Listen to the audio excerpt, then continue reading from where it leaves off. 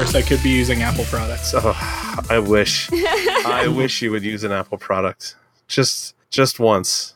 I still have my iPod Classic. Does that count? That's true. That's true. You do still rock that iPod Classic. It's been a million years, and it's never been updated, but it's still always there. Have you done anything to that? Is it still like the old spinning drive? No. I put Are we recording? We're recording now, yes. Sometimes I just roll audio and then I'll cut Okay, it. fair enough. I'm trying to get are you sure? Like my little audio waves are showing much smaller than yours. Do I need to turn this up more? It's fine. They all look fine for me. Yours look better than mine right now. So Okay. we'll go with that. We'll be good. I usually sound okay in the edit. And he can fuck with the levels after the fact if they're not coming through. Okay, Yeah, I mean, I I run just right want to. now as It's well, easy so. to turn it up now before we start. No, but- you'll have a nice Cool. just if you want to kick it up like one little notch, it should that would be fine. But I don't think it's going to Okay. require too much extra. But no, to answer your question, Mark, I put a solid state drive in it ages ago. So now it's 250 gigs instead of 160 because I burned up like all the space on the 160 gig drive. So you just went up one step? I did was at the time that I did it. Could be a fucking story on its own, but basically like there was going to be a big jump in price between like 250 and 320, and plus it comes down to the point where the metadata has like a limit on how much the fucking iPod can store, and so like above a certain number of tracks, it just starts fucking crashing, regardless how big your hard drive is. I've done an SSD swap out on an iPod Classic, and it what did I max out at? I put a 256 one in there, SSD. It's not the smoothest process to do, but I mean, whatever. Disassembling those things sucks. They're just the worst things to disassemble. Apple products are terrible for disassembly. Oh, yeah, absolutely. That is sufficiently nerdy fucking preamble, so let's get started. I completely forgot what we were talking about halfway through when you were started talking about size. Wait, are we still talking about iPods? Or is he talking about his hard drive right now? What's going on? I completely lost. This is all entendre at this point, Mark. Yeah, I guess. I suppose it is. Welcome back, listeners, to a milestone episode of Dance Robot Dance. This is our 250th episode, meaning we've been doing this fucking thing for almost 5 years. It's our weekly podcast where we talk about all things geeky and nerdy from a decidedly not safe for work point of view. I'm Tim. I'm going to be hosting this week. We've got Mark with us. How has nobody told us to stop yet? That's what I don't understand. You think nobody cares enough to tell us to stop? I think that's probably what it is. Nobody cares. No, I'll just won't listen. That's fine. Yeah. they're crazy. They're just going to keep going, I guess, but fine. Yeah. And with us, we have a special guest this week, my good friend Celia, joining us from Atlanta. Hello, Celia. Hi, Tim. This is so exciting. I've never been on a podcast before. Oh, we are happy to pop your podcast cherry. Oh, no. Yes, so thank you very much for joining us. Celia, I have known I was trying to think, I guess at least 5 or 6 years now. Longer than that, probably. I think it's maybe a little longer, but that's I feel like the amount of time that we've known each other well. We kind of just met in the Dragon Con circle, yeah. Well, it was at the Atlanta Tolkien fans meetups to start out, and then kind of bled into Dragon Con and other stuff. And Celia is also a past winner of the Golden Dragon Trophy for our Middle Earth movie marathon. I have a sad gap on my shelf now that I haven't put anything else in yet because I had to mail it. Yeah. Celia won the last year that we actually did it in Atlanta before we had to move up to Canada. So you will always have a special place as being the last Atlanta winner. So unless you come back, you won't come back. And we might come back, to do a remote, an Atlanta marathon someday. Who knows? That'd be fun. If I ever have a house, I'll host. Nice. The reason that we have Celia on the podcast this week is because they did costume work on our subject from last week, Falcon and the Winter Soldier, because a majority of it was filmed in Atlanta. So they are going to tell us about their experience on the show, what it was like making some of those costumes, which costumes they worked on, that kind of thing. So we will get to that later on. We're really excited to have you here to talk about that. But before we get to that, let's go into this week's nerdy news. The first one is one that popped up last week that I kind of ignored, but has got even worse this week. Noel Clarke, who was on Doctor Who ages ago now, back around the Tennant days. Yeah, the David Tennant days, who played, was it Mickey? Rose's ex-boyfriend or whatever, on and off boyfriend, has been in the news quite a bit because he was about to get a BAFTA for lifetime achievement kind of thing, like outstanding contribution to British cinema. And then a bunch of women came out of the woodwork and were like, yeah, this guy treated me like shit on Doctor Who or whatever, and was like, you know, sexually harassing people and like making inappropriate advances at people on set. And so he's not getting that award anymore. Yikes. I don't know. But anyways, yeah, so I just thought we should acknowledge that. Just yet another, like, Hollywood, I guess, London Hollywood. I mean, Hollywood. Like, yeah. True. He's mostly British stuff. I don't know that he ever really crossed over here, but more garbage from men in entertainment. I feel like only the leads from Doctor Who end up over here after the fact. Like, it's always... Yeah. Because Eccleston ended up over here. Tennant's obviously working, like, back and forth all the time. Matt Smith's working on Star Wars. Billie Piper always kind of crossed over. Yeah, she was a little bit here and there. Beforehand, but nobody else. And like, Karen Gillan? Marvel. Oh yeah, that's true. Karen Gillan, that's true. Yeah, so that's almost the exception that proves the rule. Yeah. At that point, where it's usually just the guy who plays the Doctor or the person who plays the Doctor. Yeah. Like becomes famous and ends up in Hollywood, because all those guys are in Marvel now at some point, right? Like Matt Smith was Star Wars, right? Eccleston was in fucking Thor: The Dark World. Yeah, that's what I mean. Like mostly, they all end up in Marvel stuff or something. I'm sure nobody wants to remember that, including Chris Eccleston, but yeah, he talks about that almost as fondly as he talks about his time on Doctor Who. Yeah. Which, I mean, he hated that too, so... Well, speaking of Marvel movies, Marvel dropped, and by all means, Celia, if you have anything to say on any of these topics, chime in. You're going to kill me because I know what you're going to say, and I forgot to watch it. That's all right. Marvel dropped a new sizzle reel this week that, for starters, like the first half of it had like some voiceover from Stan Lee, and that was, you know, like we're all a family, like very much togetherness, you know, especially right now because like nobody's been able to go to the theaters to see their movies. Super emotionally manipulative, let's be honest. I mean, they're a Disney company now, Tim. What are you expecting? Right? Yeah. I feel like a Pixar director worked on this sizzle reel, basically. They know the exact strings to pluck to get exactly. you. Well, Celia may be able to tell us how much trading goes in back and forth between all these Disney production houses at this point. Gosh. Have better insight to that than we do, but it does sound like they do trade some talent fairly frequently, especially like the people who cut the trailers just work for Disney. I don't think they specifically work for one of the studios.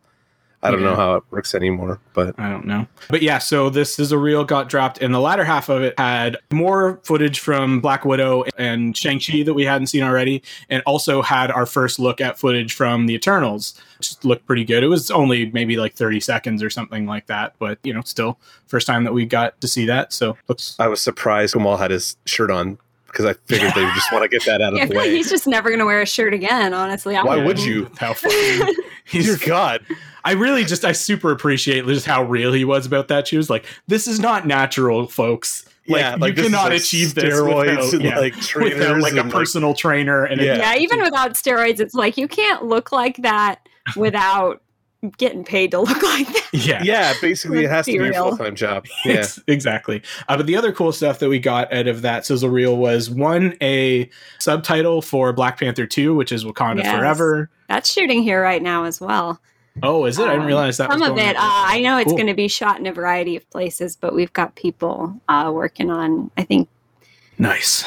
Something. I don't know where in town it is. I can't say anything more about it because I don't know anything. But I feel like Marvel has something shooting in Atlanta at all times almost now. Constantly. Like a little bit. Yeah, we're finishing up a few projects, and then I don't know what's going to come next. I know a lot of the features are in Australia now, so we'll just have to see. But there's still the TV stuff. So that's Taika too, right? Because he's doing like 3 things at the same time. Yeah, I know. And then I know that Chris Hemsworth just wanted to be in Australia because that's where his family is. And when you're Chris Hemsworth, you just get to be he's working on Furiosa right now too, I think. Oh, man. I love Fury Road. I'm excited about that. Oh, me too. Yeah, we both fucking blew the hell out of Fury Road when it came out. We weren't doing the podcast when that movie came out, I don't think. No. It came out. But it's definitely something that it's one of those movies. Came out like last maybe 5 years. No, oh man, it's when did that come out now? Like 2012 or something like that? I feel like Fury Road came out 2015, so that's 6 years now. Yeah, I was like, it was absolutely not 2012. It came out like 2 months before we started doing the podcast. Fair. Yeah. Well, either way, yeah. We've talked about it enough that it feels like yes. we've done an episode on it at this point. It's so good. Maybe when the sequel comes out, we'll actually go back and do that one at least. I don't know if we would do them all. I mean, I'd watch them all, but then you got to talk about Mel Gibson an awful lot. And it's Thunderdome. Just like, full disclosure, I have only watched Fury Road. I don't have any interest in the rest of them. I'm a little too Jewish to watch Mel Gibson movies. Yeah, well, there is definitely, yeah. It's one of those series that, like, I mean, I watched it in the, like, 90s before he went off the deep end, and, you know, everybody still liked Mel Gibson when I watched Mad Max and Thunderdome and stuff like that. So, yeah. They should just remake all those movies now at this point. Just, like, do them all with Tom Hardy. Yeah, just so I can watch them again. That, in fairness, just so I could watch them again. The other thing that we learned out of that sizzle reel is that Captain Marvel 2 is going to be not really called Captain Marvel; it's just going to be called The Marvels. So, I mean, hopefully that will mean that we're getting a movie that is Carol Danvers, Photon, and Ms. Marvel all together. That would be pretty cool. Yeah, it's exciting. Definitely, I hope so. See who else they pull out of the pile too. You never know. And then it ended on a Phase 4 quote-unquote logo that looked suspiciously like a Fantastic Four logo. Yeah, they're going to tease that until... Am I the only one who just doesn't really think we need to do that again? The past efforts have been so successful, Celia. I don't know why you wouldn't want more. I know. I just can't get enough Silver Surfer. Can we have the Silver Surfer played by Kumail Nanjiani so he can see me again? He'll love it. It'll be great. It was double cast. We'll never be able to tell. So, like, that, it'd be, I don't know. Was it Lawrence Fishburne did it? Yeah. That's Lawrence Fishburne's voice. Christ. That's why we're never watching them, Tim. I told you outright that I'm never sit through those movies again. I can't. Like, the look of, like, I'm a hostage at gunpoint that Jessica Alba has in the second movie is just, it's too much for me. Like, she looks so sad throughout the entire second movie. And but at least, on the one hand, if they do a reboot, even if it sucks, whoever plays Johnny Storm will have a great career. Yeah, it's the only thing that will happen. He'll be Captain America soon enough. So there you go. Exactly. The other thing that was separate from that sizzle reel was they did a little spot with Tom Hiddleston. Basically, the whole point of it was just announcing that Loki is going to air on Wednesdays instead of Fridays, which means the premiere date is moved up a couple of days to June 9th instead of June 11th. Speaking of another Marvel fucking thing that was filmed in Atlanta. That's exciting.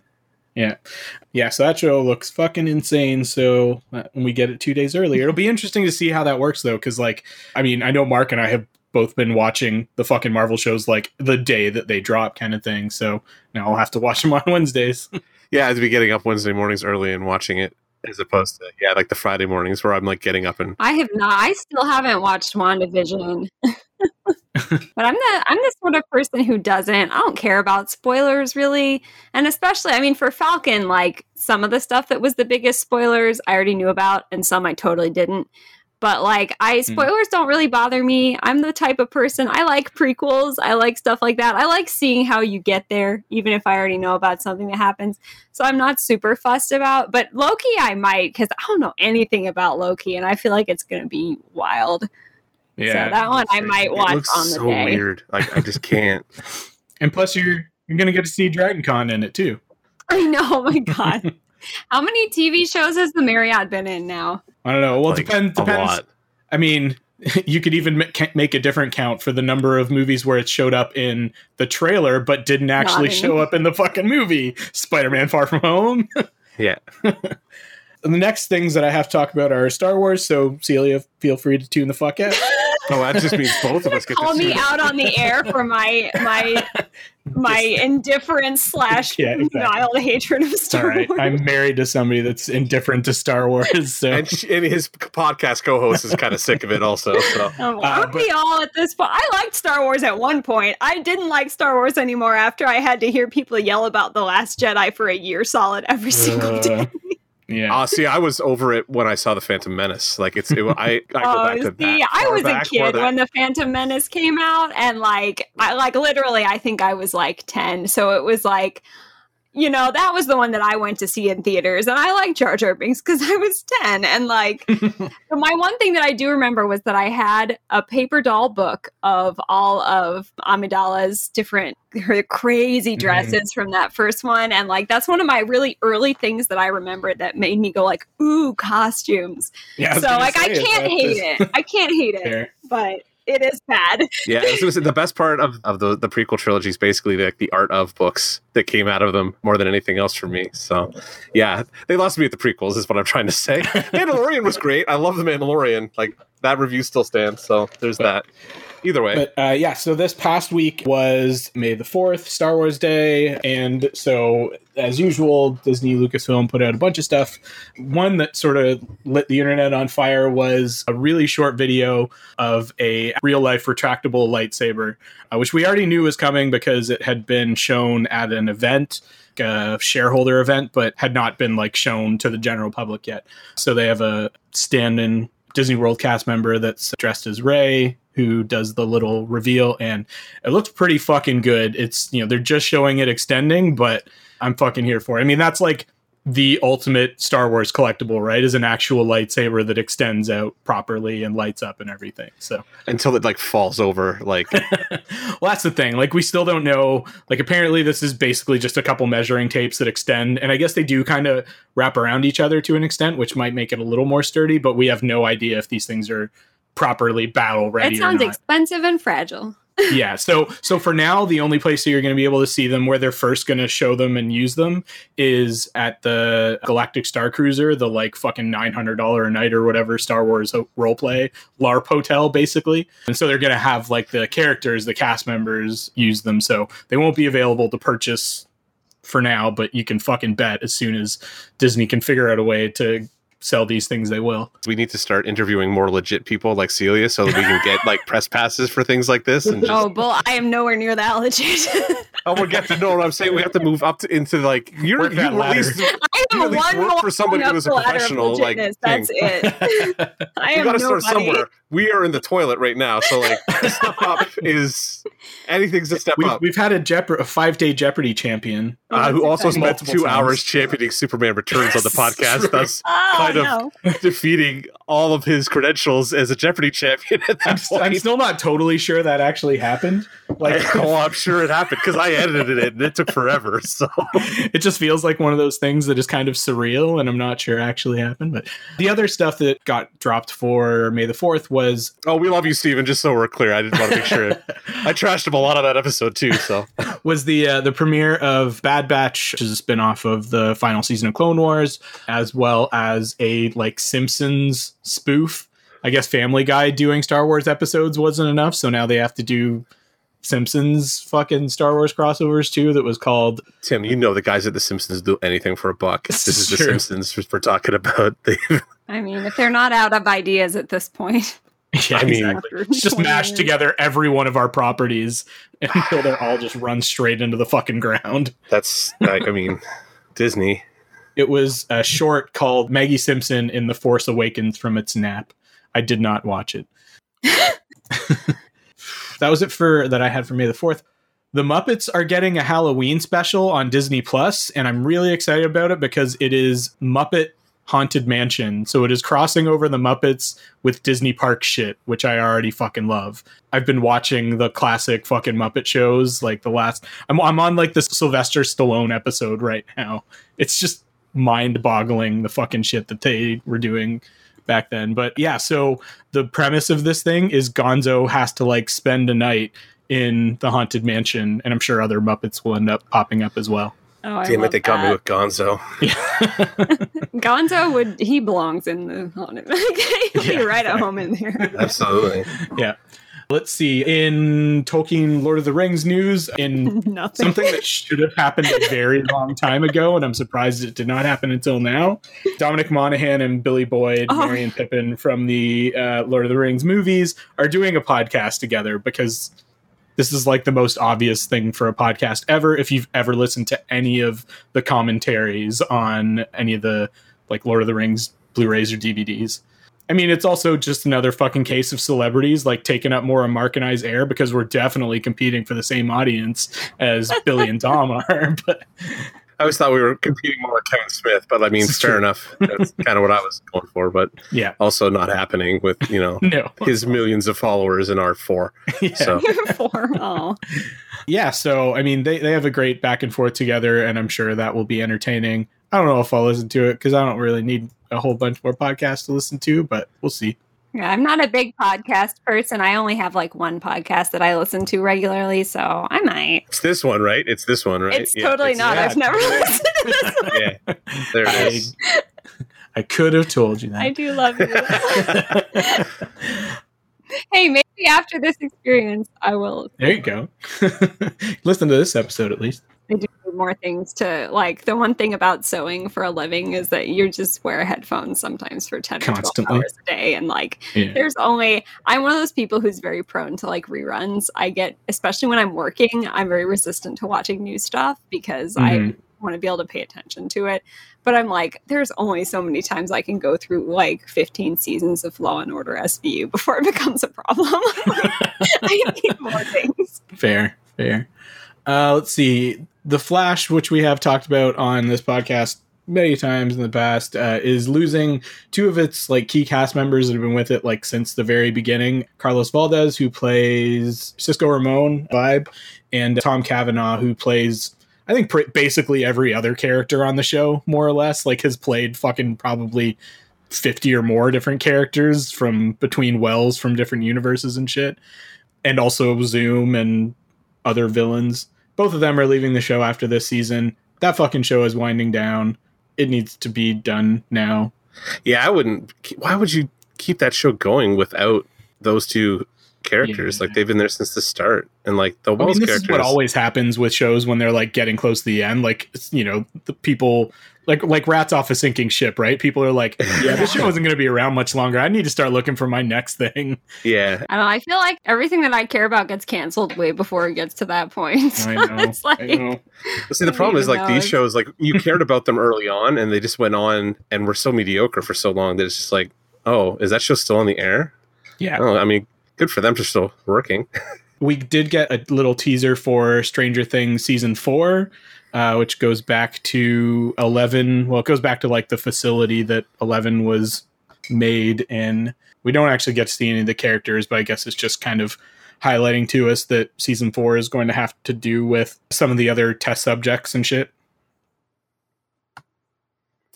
In other words, we know nothing. Yeah, basically. Yeah. We got a casting announcement for the Red Sonja movie. Hannah John Kamen, who played, was it Ghost in Ant-Man and the Wasp? Yeah, this is good casting. Played the villain in Ant-Man and the Wasp, is going to be playing the title lead, Red Sonja. And yeah, everybody seems to think this is pretty good fucking casting. I know Mark's very much into that barbarian genre. It's a name that I know, and I'm looking it up try to figure out why. Oh, she was in Dark Crystal. Oh, yay! I love her. Oh, okay. She was Maya. Yeah, I mean, I think based on what I know of Red Sonja as a character, she seems like pretty good casting. No, she's excellent casting. So I'm looking forward to this movie now. So yeah, we'll see how it works out. They've been working on like some variety of Red Sonja movie for like ever. It's one of those things that you hear in the background. Like, yeah, we're making a Red Sonja movie. Also, King Conan's going to happen someday. No, it's not. No, it's not. But I think someone sounds like it's actually moving forward. Because they had a director. Was this not the one that was going to be directed by one of our favorite sex pests?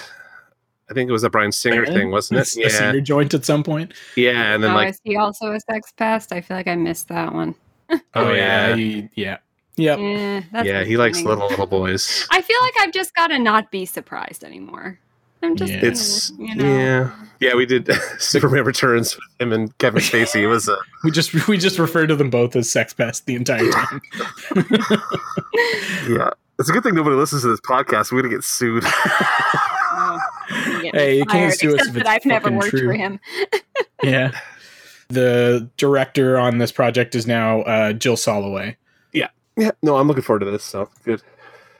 Actually, sorry, Joey Soloway. Director. Oh, no, not a lady director. They are non-binary. Joey Soloway. Cool. We normally wouldn't talk about pirate stuff, but Taika's involved in it, so we're going to. Taika is going to be playing Blackbeard in a pirate comedy on HBO Max called Our Flag Means Death. I'm here for that. I'm extremely here for that, given my love of What We Do in the Shadows. I'm here for exactly. That. If it's anything like What We Do in the Shadows, like a pirate version of What We Do in the Shadows. Fuck yeah. Celia, have you been watching Wellington Paranormal? Also excellent. No, I've seen a little of it, but a friend was trying to kind of like stream it over Zoom or something, and the sound was real messed up, and I couldn't understand a word of it. But I do want to go back and watch it. The bits I caught were funny. They're gonna start airing it on something, aren't they? Yeah, I can't remember where, but there's somewhere in the US has just got rights to start airing it. I think it's FX or something like that. The newest season aired in New Zealand already because I grabbed it. I haven't watched it yet. But yeah, I think the actual reason why you couldn't understand them wasn't because of the Zoom thing. It was because of their accents. Like the two mates had like the Zoom thickest thing. Like you couldn't hear. It was like breaking up constantly. I know that the characters were in the movie. Like I know what they sound like, but it was like how we were having an audio problem. Yeah, well, like the Paranormal is hilarious. Like it's not as funny to me as What We Do in Shadows, but it's definitely a nice supplement to What We Do in Shadows. So for those in between the seasons, I love the show of What We Do in the Shadows too. I'm excited. Oh man, that show just I still want to cosplay the Tilda Swinton character who was just this is Tilda, right? The leader of the Vampiric Council. That was still, that was my favorite episode, like Wesley Snipes and the obvious interview with the vampire thing where they were down in the wall. The jokes about Brad and Tom. Were the best. Yeah, Mark's got a whole thing with the gay vampires, so I do, very much so. With the Anne Rice shit. Hey, let me put it this way. The Vampire Chronicles is a great trilogy. And that's it.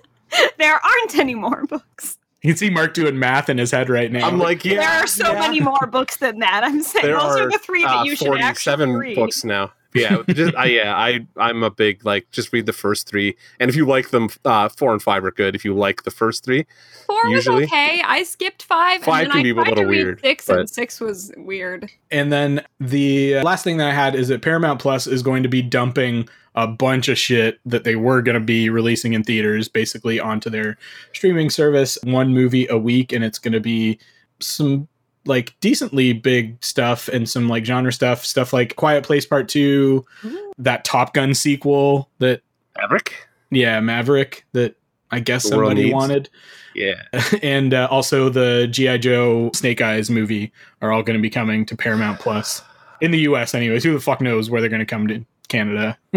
Because I don't think Paramount Plus is in Canada.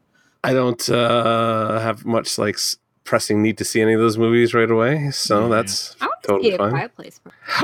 Quiet Place, and I'm assuming Mission Impossible is at Paramount, I believe. So I would, if they're going to do the next, I know they're working on Mission Impossible 8. I want to say, but because I remember the set audio of fucking Tom Cruise losing it on people for not about the COVID stuff. Shit. Yeah, man, or not keeping their distance or whatever. I know. Yeah. On the one hand, I was like, don't abuse your crew, but on the other hand, I've seen so much shit of just people doing stuff at work they shouldn't be doing that I was a little like, get it, Yeah, exactly. Like, I wouldn't want to be yelled at like that, but I've been following the COVID regulations, so. Yeah. So that was all the news I had. Celia, cover your ears because you're going to have to listen to a sting because it's time for Geek of the Week, which is a segment where each of us talks about the nerdiest thing we've done in the past week or so. So let's go to our special guest, Celia, first. What is your Geek of the Week? Oh no! How embarrassing is this supposed to be? They can be pretty fucking embarrassing. Okay. I have watched the new Mortal Kombat movie more than once. Why? Maybe possibly wrote fan fiction about it. Nice. I think that's going to be the most embarrassing one possibly ever. Did you write some Liu Kang fanfic? No, that would. Celia, even though I'm in Facebook jail, I've still been following what everybody's been posting on Facebook. Look, that was so I saw Celia loving on the new Liu Kang. But no, that was just, I don't know why people are being so shitty to him. I liked him. I think it's because the movie was the plot of the movie was a hot mess. Total Oh my mess. God. But I still enjoyed it a lot. I enjoyed it it's more schlock than of like the First Order, like, but it's it was not great. So fair enough. I hope it gets a sequel. I feel like it would have automatically gotten a sequel if it wasn't COVID times. But like, just like it's made its budget back at least, which a lot of stuff hasn't lately. But it's still not going to make the money that like just kind of an easy like go see this action movie would have. So I feel like it's a little, I don't know. I hope it does though. It's totally a movie I would have gone to see in the theaters, like if I was bored on like a Wednesday night or something like that. Like I was like, oh, I'll just go see Mortal Kombat. We always go on Tuesdays because the tickets are discounted. Cheap night, at NCG. Yep. But all right, y'all better be embarrassing too then. Mark, what's your geek of the week? Mine's not embarrassing. It's just, I mean, it's embarrassing if you're the people who produced Jupiter's Legacy, because I watched the Netflix show The embarrassing yesterday. part is that you kept watching it after you were telling us how fucking terrible it was. I know. I watched 4 episodes and I started talking to the guys about like, I'm not enjoying this, and like, I don't know why I expected the guy who was the lead in the Transformers movies to be a better actor all of a sudden, but like... There's that. What was that? Because my first thing I saw it and I was like, did they make a sequel to Jupiter Ascending? Because that would be terrible. Oh my god. Could you imagine? That's what this was? It's based on a Mark Millar comic written by Frank White, or drawn by Frank Whiteley. Yeah, written by Mark Millar. I find him too cynical. I'm like, I'm hit or miss on his stuff. Usually the reason why I go in for Mark Millar stuff is because he works with the best artists on the planet. So what ended up happening was like I read Jupiter's Legacy knowing this was a Netflix show that was coming out. So I picked up the 2 trades and like read through them and was like, oh, this is like, it's fine. This story's fine. Man, Frank Whiteley can draw people getting ripped apart and stuff and looks real pretty. So like that was cool. So I was like, I wonder how violent this show's going to be. And I was like, it didn't even quite hit like Boys levels. And like, the production doesn't hold together super well, and like the costumes, I was like, oh, this is all very disappointing. And then they had their first superhero fight, and like it looked like bad CW, and I was like, I feel like the standards for superhero stuff were so much higher than they used to be. It's so high now. Yeah, you and your like, Marvel shit are really fucking driving that bar up. It's not. Well, it's not just Marvel though. I know you said you guys really loved Watchmen and stuff like that. That's not Marvel. Yeah, I mean, like the look of the DC movies has been acceptable for the most part. We blew the shit out of Man of Steel's effects. Yeah, like the effects on those movies have been solid, and like what were we? There's not even just that. But like The Boys was excellent last year. Like both the effects on The Boys have held together a lot nicer. I was just like, I thought this was going to be a little bit more fun than it was, and it ended up. They took the plot of the first trade paperback and stretched it out so that it seems like the first trade is going to take up 2 seasons of TV. So like 6 issues of comic are now going to go across, I guess, 16 episodes of television, and I'm just like, this is way too much dragging this out, and I'm not coming back for a second year. But I did watch the whole thing. I was really baked, I guess. Like the only explanation I have was like I was too stoned to pick something else, and I was kind of in the loop of it. You know what it was? Kurtwood Smith, is it Kurtwood Smith, his name? Red from 70s Show. Who's the president of the Federation in one of the Star Trek movies too. He shows up like halfway through the series and just does this like super amazing barn burner like performance for like 10 minutes, and it kind of caught me again. I was like, oh, that was really good. Maybe I'll stick around a little longer. So I stuck around a little bit longer because of that, and then I was like, oh, that was the highlight. That was it. It's all downhill. It's like your abusive spouse bought you a fucking nice dinner, so you're like, maybe I'll stick around for another couple weeks. I mean, to be fair, it's only like, it was 8 hours. And not even really, like, it was 8 episodes, and they were like 40 minutes a piece, so I kind of burned through it. But I mean, honestly, I watched last year, and I blame this on COVID, because I think we all blame it on COVID, but like... After having actually watched all of Tiger King, I feel like I can never never judge somebody for sitting through utter garbage and not turning it off again. Oh, God. And like also, Tim, some of the crap you watch. Oh, no, absolutely. Well, that it's going to be complete dog shit. At least this was fresh and there was no reviews when I sat down to start it. I was just like, oh, this I watched like crap, both fucking seasons of Cloak and Dagger, and it was just, I fucking always, like, if I download something, like, and like it's sitting on my hard drive, I'm like, well, I gotta fucking watch this. I like spent the bandwidth to download it. stupid fucking reasoning, but yeah, you have that's the worst reason to watch something. That's not even an I spent money on this thing. This is true. This is true. I'm doing it right now with fucking Krypton season 2 as well. It's just the shit I'm like putting on in the background while I'm working for like white noise just to fucking burn through it. Okay. Otherwise, I'd be watching that, YouTube but I'm videos. still like, oh, I might miss something, so then I just watch the same shit over and over again. I'd rather just rewatch Daredevil again than watch like any of Krypton after I watched the pilot. Fair. So yeah, either way, I watched Jupiter's Legacy. I would recommend the comic because Frank Whiteley just draws the shit out of it, but the TV show, unfortunately, not exactly replacing Invincible in my heart right now. So fair enough. My Geek of the Week, I did celebrate May the 4th by watching the premiere of The Bad Batch on Disney Plus, and it was a pretty strong premiere. It fleshed out one of the most, spoiler alert for anybody who hasn't watched it yet, fleshed out like one of the most impactful moments of the prequel trilogy, the execution of Order 66, where like the clone troopers are ordered to like kill all the Jedi.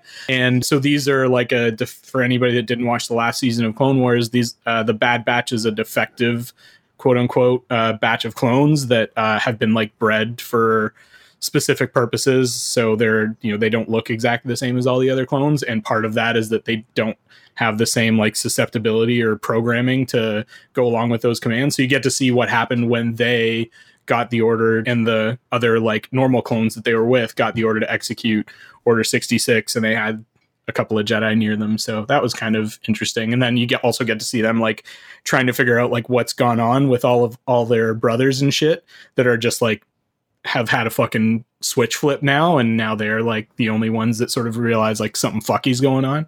So there's some cool like guest appearances, like Tarkin's in it a bunch. Saw Gerrera from Rogue One is in it, is kind of like a cameo role. One of the lead characters from, is it Rebels or Resistance? I can't remember. Kanan Jarrus, who's like one of the Jedi that survives Order 66. You get to see him like as a kid, seeing how he survived Order 66 in this, like with the help of the Bad Batch and stuff. So it was cool. If you like Clone Wars, you will like this. So the only thing now is seeing like how much of it holds up, as like Clone Wars ended up having a whole bunch of fucking filler episodes and shit like that. So hopefully this doesn't do quite as much of that, because that's where I kind of lost the plot to an extent with Clone Wars. But yeah, but at least the premiere was good.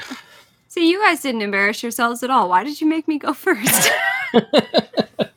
That's quite all right. It's part of our strategy to disarm you, since we're about to grill you with very in-depth questions. Not really. Question mark. All right, so now it's time for our meat of the episode.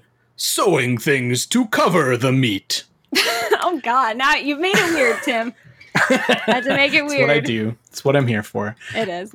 So yeah, as we mentioned earlier, Celia worked on Falcon and the Winter Soldier, doing as a stitcher, basically fabricating costumes. So it's not often that we get to talk to somebody that has fucking actually worked on an MCU thing. So I'd been talking to Celia for a while about, having them come on after the series was done airing. So this is that time.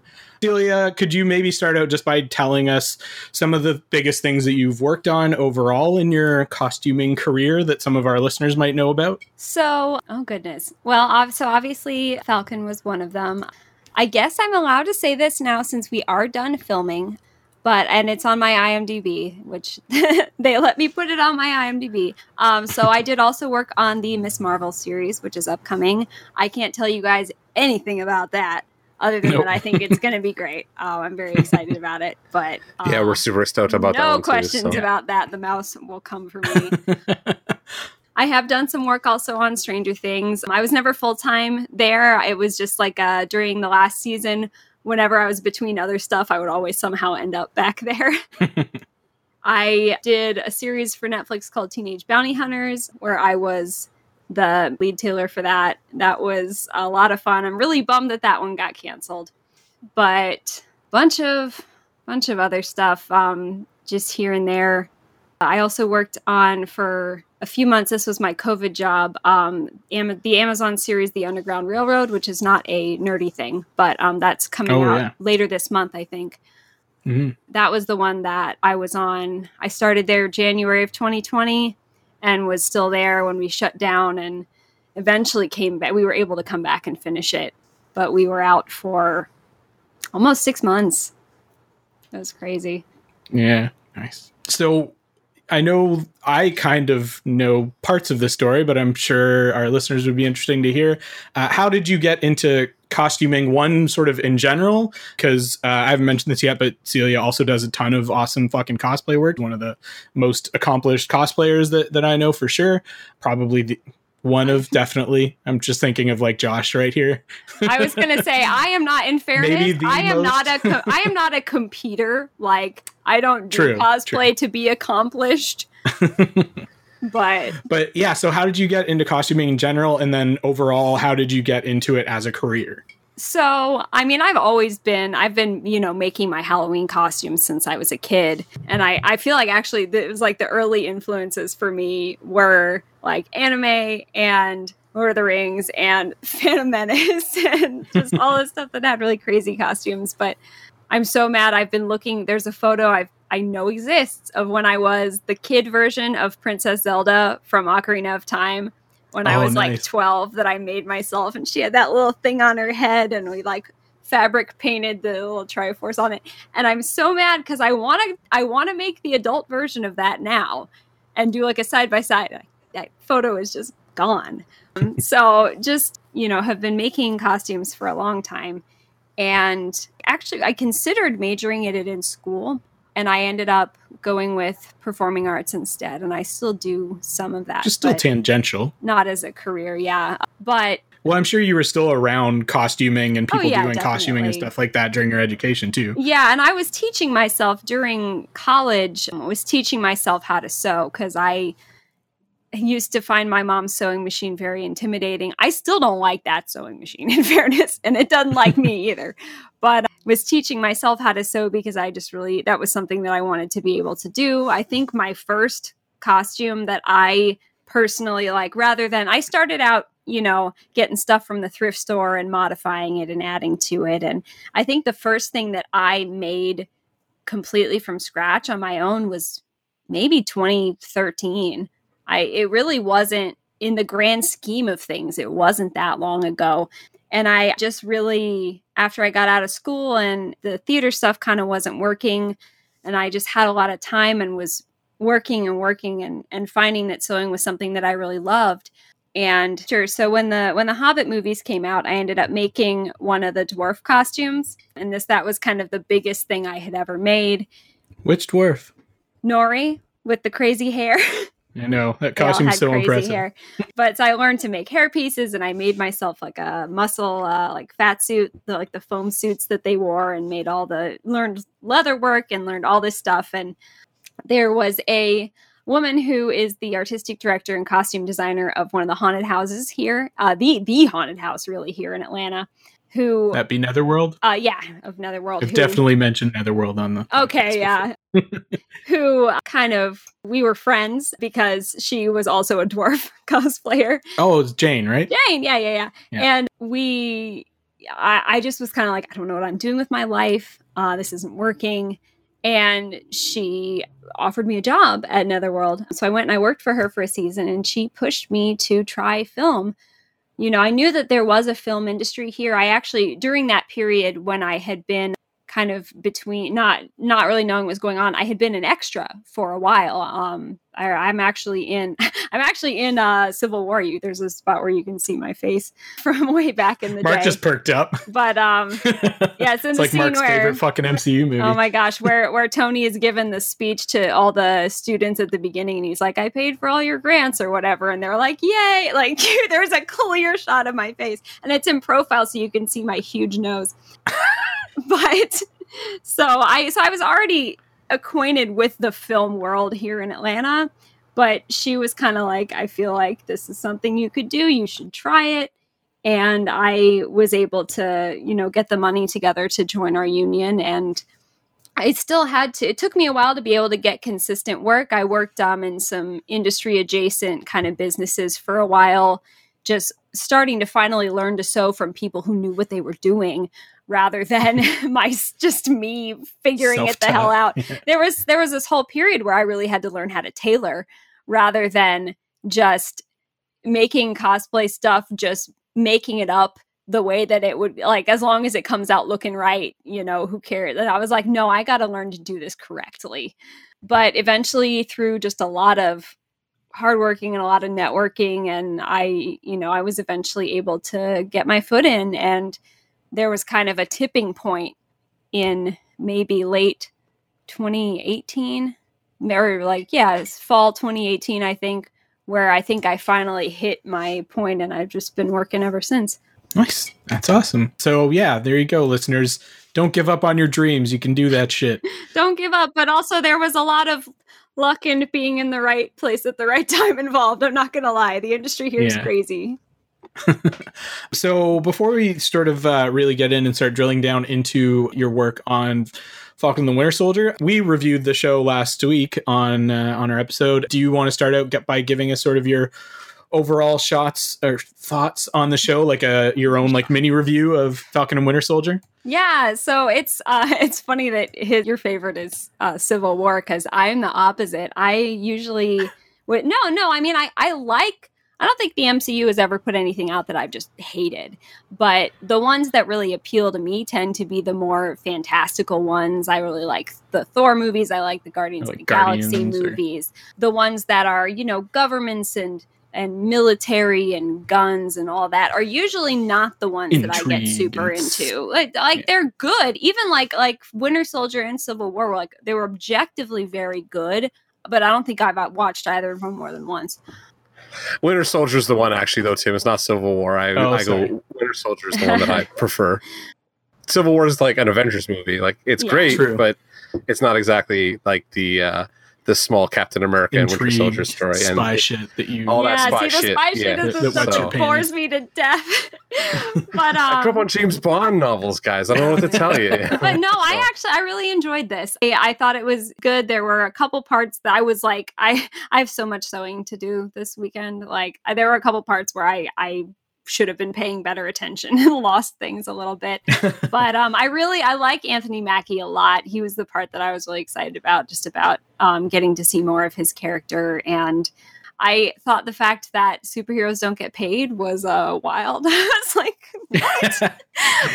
Yeah, I kept thinking an old Marvel. That's an old Marvel thing, though, right? Like Spidey's always can't pay his bills and stuff, right? Like that's just exactly. It's just like a Marvel thing where like if they're not broke, then they're not. Spidey can pay his fucking bills now. Yeah. But like, I mean, the character stuff, I thought was I'm the type of person who characters will get me to care. Like, if you do certain things with characters that I like, you can get me to care about anything, no matter how stupid. That's how I got into Mortal Kombat hell, apparently. Like, and it doesn't matter how dumb it is. If you can compel me with the characters, that's all I care about. Hey, I like the games. I'm on board with Mortal Kombat. Just like I was just so aghast at how different it was from what I was expecting from the years of game canon. See, I like the games, but I'm not invested enough in the game canon to care that it was different. Well, I just play them, so like I know what the story is. So when I see the movies and they're not that, I'm like, I would like whatever. This is not like me trying to watch a Tolkien adaptation and being like, this is wrong, this is wrong. This is like, I don't care. No, that's what I do to the Marvel movies. So there's that. Yeah, well, Marvel movies are all very different too. But yeah, the stuff with, you know, Bucky kind of trying to figure out what to do with his freedom, and then Sam figuring out his place in the world and all that, I thought was very fun. And I also really liked, God, what was her name? I guess villain. We couldn't fucking remember her name. Carly, name, but it's the Aaron Flag Kellerman. Smasher girl. I thought that was a really compelling kind of gray area morally character. I liked her. But also for me, one of my favorite comic runs is Young Avengers. So I was super excited to see Isaiah and Elijah Bradley and see one more step of them setting up that team as they have been. Because most of the first wave of Young Avengers characters have shown up by now, I think, except Teddy. But they're doing, is it Secret Invasion or one of them? Something was Secret Invasion. It's Secret Invasion. I feel like he'll show up. Yeah, that would be an optimal time to bring him in. So I'm very excited to hopefully see my little baby team come to the screen soon. Yeah, that's kind of been one of the things we've been talking about that show is that, like, or at least all these shows now, especially after WandaVision set up Wiccan and Speed. Yeah. And it's like, well, they're just setting up new Avengers now. So, like, my new pet theory. Now. I know, but I love Well, them. I mean, but the end of it is them calling to her, right, to come get them out of wherever they're stuck in, like, the Nether Realm or whatever. So, like, that they're hinting those characters are coming back. Oh man, that's okay. I said, I've seen every spoiler. I will. I just haven't had. Like, I basically watched Falcon like for this. I just have not had time. Yeah, absolutely. Yeah, no, we've been talking about the Young Avengers stuff like crazy though, because my new pet theory is that, like, all this Spider-Man 3 stuff with, like, the old Spider-Man coming in is just it's smokescreen for them to introduce Miles, because they got to get Miles in Young Avengers is that too. even like a real thing? Because I thought that was just a rumor, and then it wasn't a real thing. They're bringing back, what's his name, is Alfred Molina as Doc Ock. Yeah, Alfred Molina's confirmed, like, he's in the fully movie. confirmed. Like, yeah, he went off the reservation and, like. But then Andrew Garfield this week said he wasn't, but fucking I thought what's her name from Orphan Black also said she wasn't fucking She-Hulk, and that was a fucking lie. So yeah, true. Okay, but no, I thought it was good. I liked it. Nice. Yeah, we were both pretty happy with it overall, too. Oh, yeah, I was very happy with it. So, yeah. Can you tell us a bit about how you landed this gig in particular? Like, what the process was for you to get hired on Falcon and Winter Soldier? Bold to assume there is a process. What actually happened, I'm not going to name a show name on this, but I actually was hired on a different Marvel project while I was still on Teenage Bounty Hunters. And it started a couple months later, and it was one of those crazy. The thing about film is the process of hiring and all that. It's so informal. I haven't sent a resume or done an interview. It's just people call you, and they're like, "Come work on this." So I had been hired on this other project, and what ended up happening was that by the time I was done with Teenage Bounty Hunters, I don't know if they started early, but they basically had to hire somebody else. It wasn't, it wasn't their fault. They didn't mean, it wasn't an intentional thing. But I was on, like, my last day of that and had this kind of panic moment of, like, oh, I don't have a job anymore all of a sudden. Like, and so I went to Ozark to just help them out for a couple of days. And the team lead, Taylor from Falcon Winter Soldier, posted, I think, a thing on Facebook or something that was like, "Oh, we need," and I didn't even know what the project was. It was just, I know her, and was like, "We need help." And a couple back and forth phone calls later, I had the job. Like, it's so not whatever you think it is. To go in with a big like, oh, this is a high profile, but no. Yeah. It's like, I think we've talked a little bit about it because of, like, what I do, like, as an illustrator is kind of the same thing where, like, resumes, like, I just applied for a job that like actually required me to have a resume and, like, paperwork ready. And I was like, what are you guys talking about? Like, I'm a freelance illustrator. Like I have a resume, right? But I think maybe Underground Railroad asked for it, but that was still because I already knew somebody that they'd gotten my name. Like, they have a thing for film where you can, like, cold send people resumes. I don't think anyone ever looks at them. So, as you said, this was the first time you'd worked on an MCU property, right? Mm-hmm. Okay, so as our listeners can already tell, with you, like, dropping some of your, like, favorite Marvel runs and stuff like that, you're a decently sized Marvel fan, one of the bigger Marvel fans that I know. So what was it like for you to get to work on an MCU property, having that history in your fandom? Gosh, it was wild. I mean, for reference, I was on this show for about 2 months. So I was not there. I was there for the big kind of chunk of when we were building the main stuff, but I was not there the whole time. Whereas the other project I mentioned, I was full-time the whole time. But so I kind of came in the middle when things were already rolling a little bit. It was very, I mean, I feel like I'm one of those, imposter syndrome people where anytime you walk into the first day and you're like, who let me in here?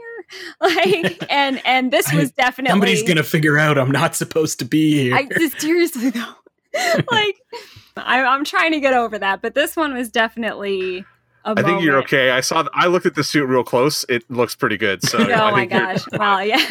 I'm like, I did that stitch right there and that one over there.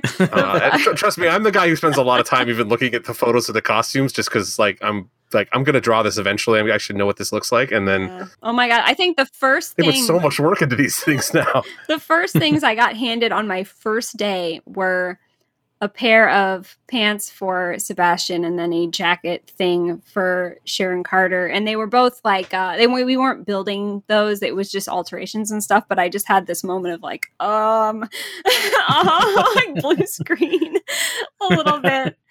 Like, oh, this is about to be real. And this was a challenging job. It very much so in terms of just the workload and the hours and whatnot. Like we really had we had a challenge before us to get everything done. And I was very impressed that we managed to do it because it's a lot. When people don't realize kind of how these things go together, it's like there's a million of everything. And it's crazy. So let's stop teasing our listeners. Celia, tell us like the big pieces that you worked on for Falcon and the Winter Soldier. So we had two teams for Falcon. The Super Suit team made Sam's stuff and John Walker's stuff. And that was the California-based team, right? That was the California-based team. And then the Atlanta-based team, the biggies that we did obviously were Bucky's costumes. And then I didn't do anything with Zemo, but one of the guys on our team did Zemo. And then we basically it was like that we were the everything else team. So we were kind of constantly working on assembling Bucky's pieces, but then also any extras, any other regular actors, normal clothes that needed tailoring. That stuff was all us. There were 4 of us on that team at the time that I was there. So we had a lot coming through. One of the early things that I saw that was an early thing that I worked on was when they have John Walker back at his high school and they have that marching band. That was something we had to sew stuff like all patches those marching band costumes. Oh wow! And all this stuff onto all these marching band uniforms. I was like, oh, there they are. So in case our listeners missed that, one of the things Celia got to work on was Bucky's full-on fucking super suit. It's actually not considered a super suit. And it really having now worked on something that is a bit more of a super suit. It's really not a super suit. It's basically just a real complicated leather jacket. But yeah, man, it was certainly the most complicated garment I had ever had a hand in. And I'm trying to emphasize, like, this stuff is a team effort. And I was the baby. I was the baby of the team. I was the bottom rung of the team.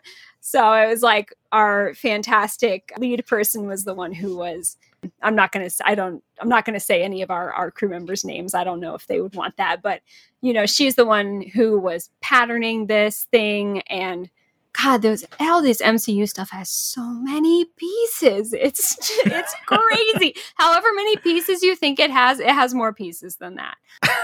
But, she was the one patterning this and adjusting the fit and kind of doling out stuff. And this stuff literally goes together like an assembly line. Like you just I think Bucky's main jacket, he had maybe 6 or 7 of them. Because you've got to make them for stunt people and you've got to make them for when they wear, both for stunt doubles and when they wear harnesses and stuff, they'll cut holes in them. And, right. If they have to get dirty or bloody. God, another show I did, I think we only ended up making 7. We thought we were going to have to make 10 of this 1880s gown. Because it was like there was a riding double and a stunt double, and then a different character wore it, and then it got blood on it, and like was that the Dolly Parton show? Oh my God. Yeah, that was wild.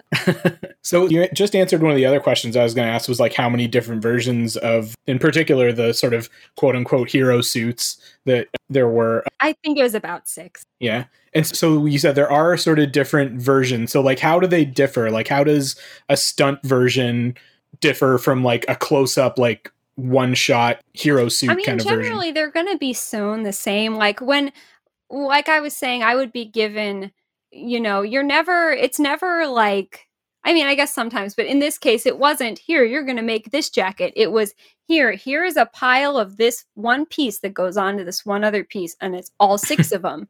And it's basically a big assembly line where you're just putting together the small pieces into bigger pieces until eventually they can be assembled into a real thing.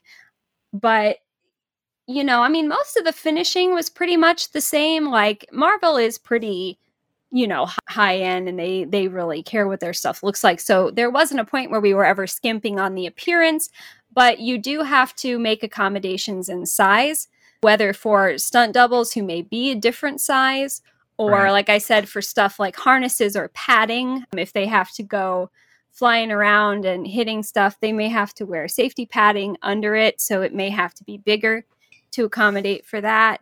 Or you may have to put an opening or something in it to let something go in there if there's an effect.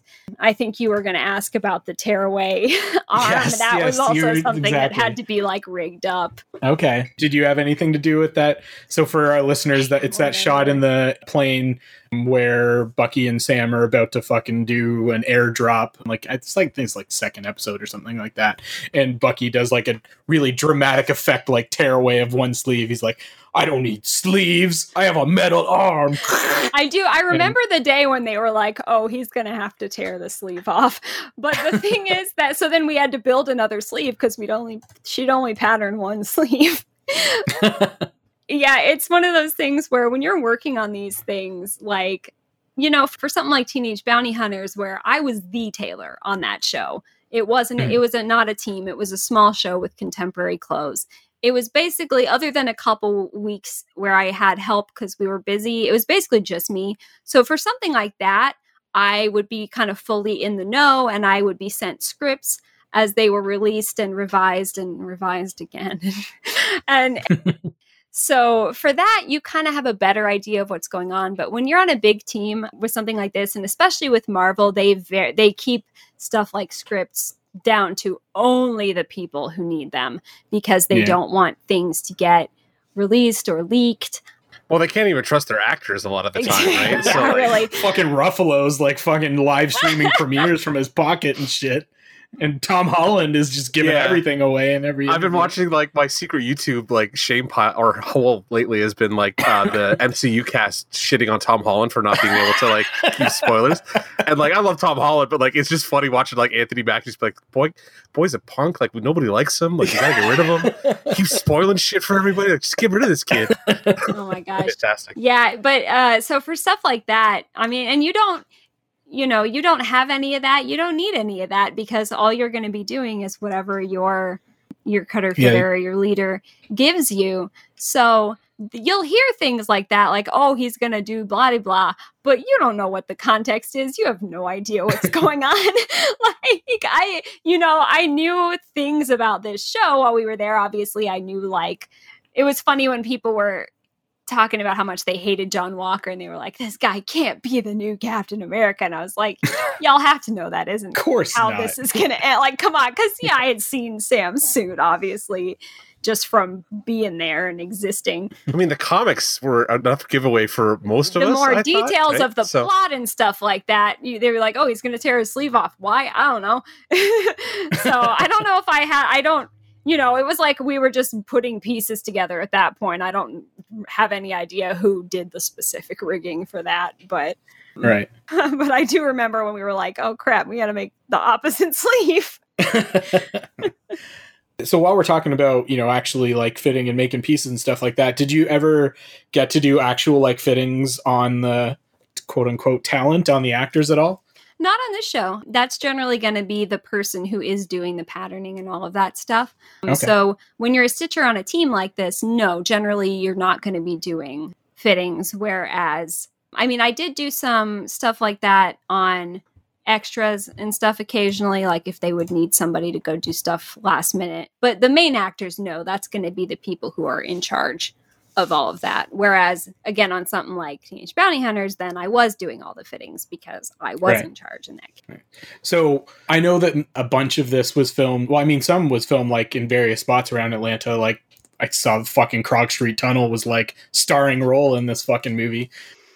But did you ever get to do any of this stuff? Did you ever get to spend much time on set, or were you basically just working down at the Pinewood Studios down south of Atlanta? I was mostly in the studio. I did go to set here and there, like a couple times, just when we would have, like, I remember the day that we filmed the marching band, I had to go to set because we were getting people last minute, and there was like little bits and bobs that weren't on stuff yet. A dart here, a dart there that needed to be sewn in. But since I was kind of the sort of the newest person in the floater, and the rest of the folks on our team were kind of more absorbed in bigger projects, it was easiest to send me. So there were a couple of days where I did do that, but not as much as I have on others. There have been shows where I have, like, talking about Stranger Things, I have spent a good chunk of time on the set for Stranger Things, but this one was mostly just in the studio. You talked about, the fact that they compartmentalize everything so heavily. So, I mean, obviously one of the biggest surprises on the show was Julia Louis-Dreyfus's role, like, that she was on the show at all. And then I knew nothing about that. Yeah, 0. So you were totally 100% in the dark. It got spoiled before I saw the show because it took me so long to see the show. But I don't know who that character is, though. Like, from the comics, Mark can tell you. Yeah, you probably can. She was funny, but it didn't really mean anything to me because I'm not sure who that character was. Yeah, she's from the old, like, S.H.I.E.L.D. Nick Fury stuff from, like, the 60s and 70s.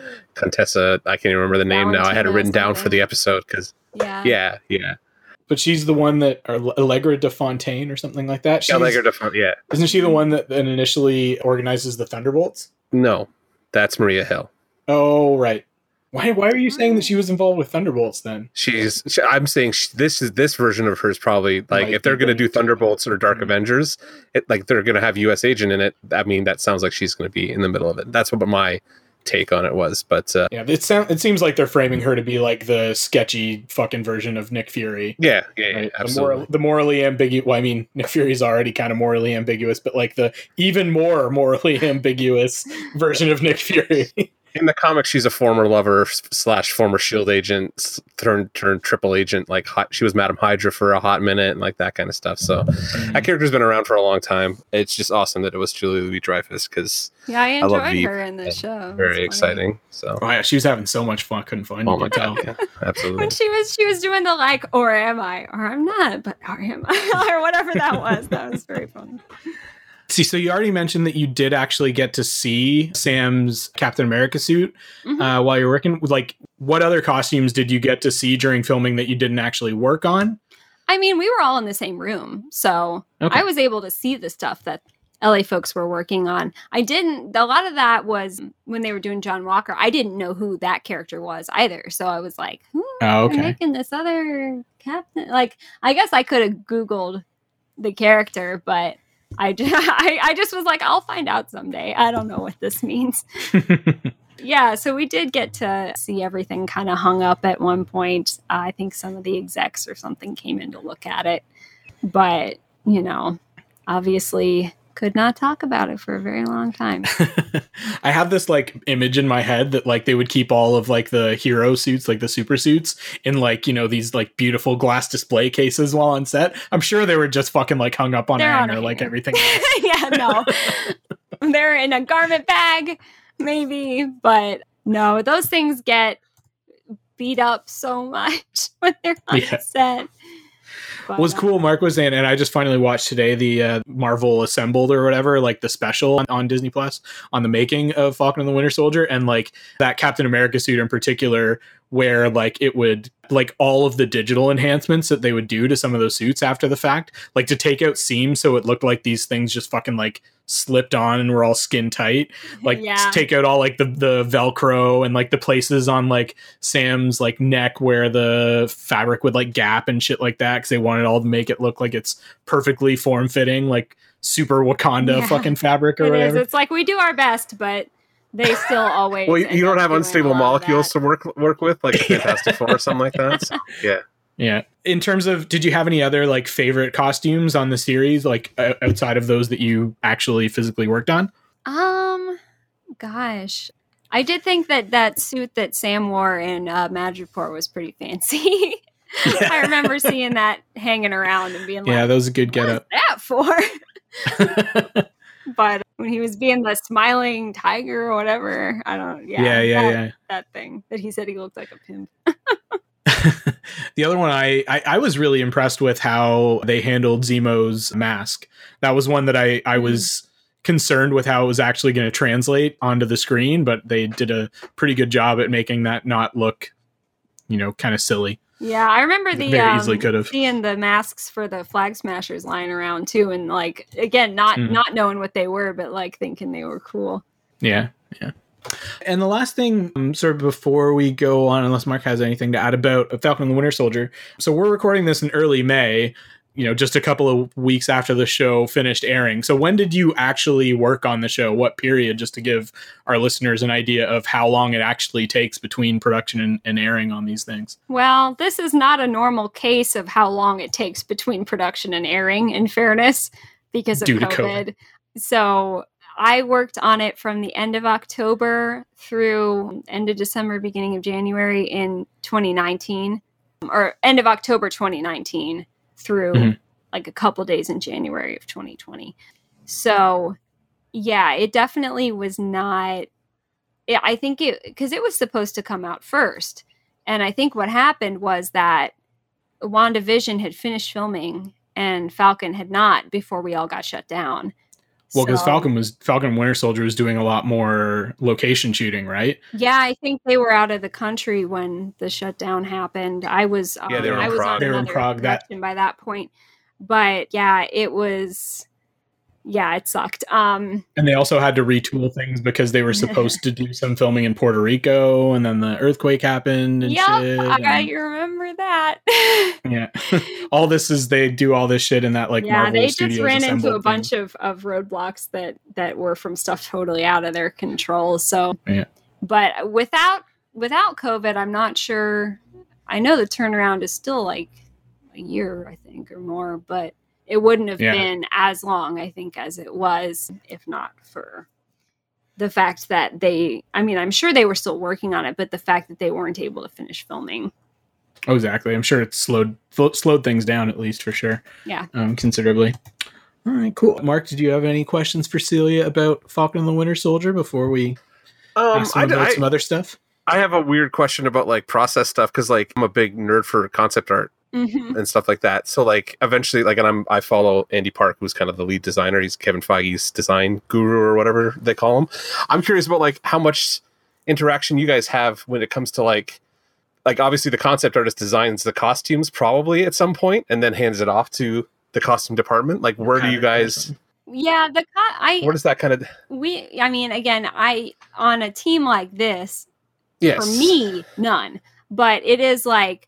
Yeah, the concept, I think it's kind of, I'm not really sure if it's like the concept artist designs it or if the costume designer kind of designs it and has the concept artist put it to paper. But then still, as you get the concept art, it still ends up kind of not quite being what it will eventually look like. Well, that's kind of my question. Then you have like, to where's take that? a thing that's a drawing on a paper and turn it into an actual functioning garment, and it does still undergo more changes. Like we usually have the concept art kind of on the wall, but it is kind of a thing where it's like you recreate it as best you can, but there still ends up being a lot of changes before it gets to the final version.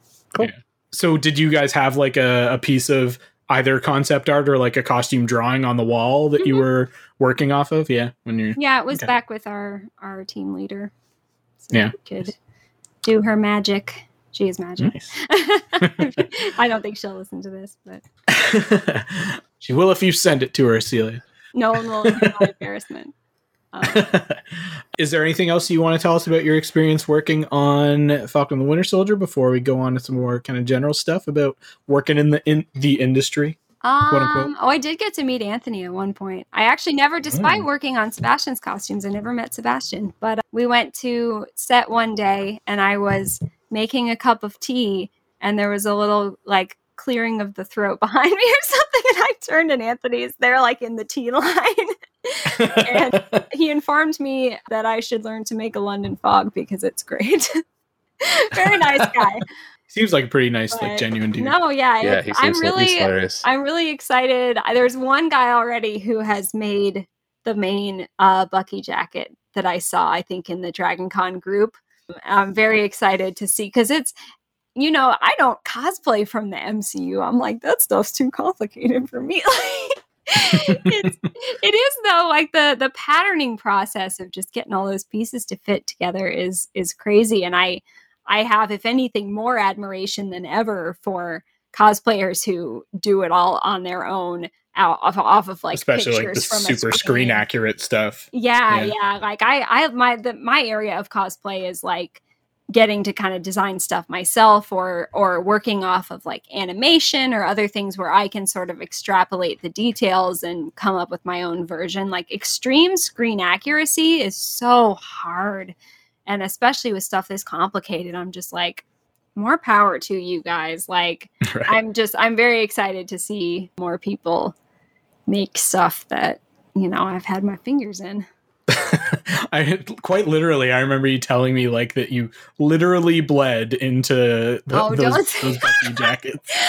Yeah, there was, I mean, I think we all did. There was, when you're making a leather garment like that, you have to skive off, that's the term for it, like the seam allowances. You basically shave them down, like you taper them down with a razor so that you can glue them and then stitch over them, and they're very smooth. Mm-hmm. And it's just literally a little razor that you hold, and there's a way to hold it without cutting yourself, and I never quite got there. There was like a week where I just like had 8 Band-Aids on at once. Like, oh my God. As somebody that has now made my own costume for the ring ray things we did, I can on it too, didn't you? I can absolutely, I absolutely understand why cosplayers say, it's not cosplay until you've shed blood, sweat, and tears over it. Cool. So, let's talk about some of the other stuff you did. So you did mention you did a fair amount of work on Stranger Things season 3. What kind of stuff were you working on there?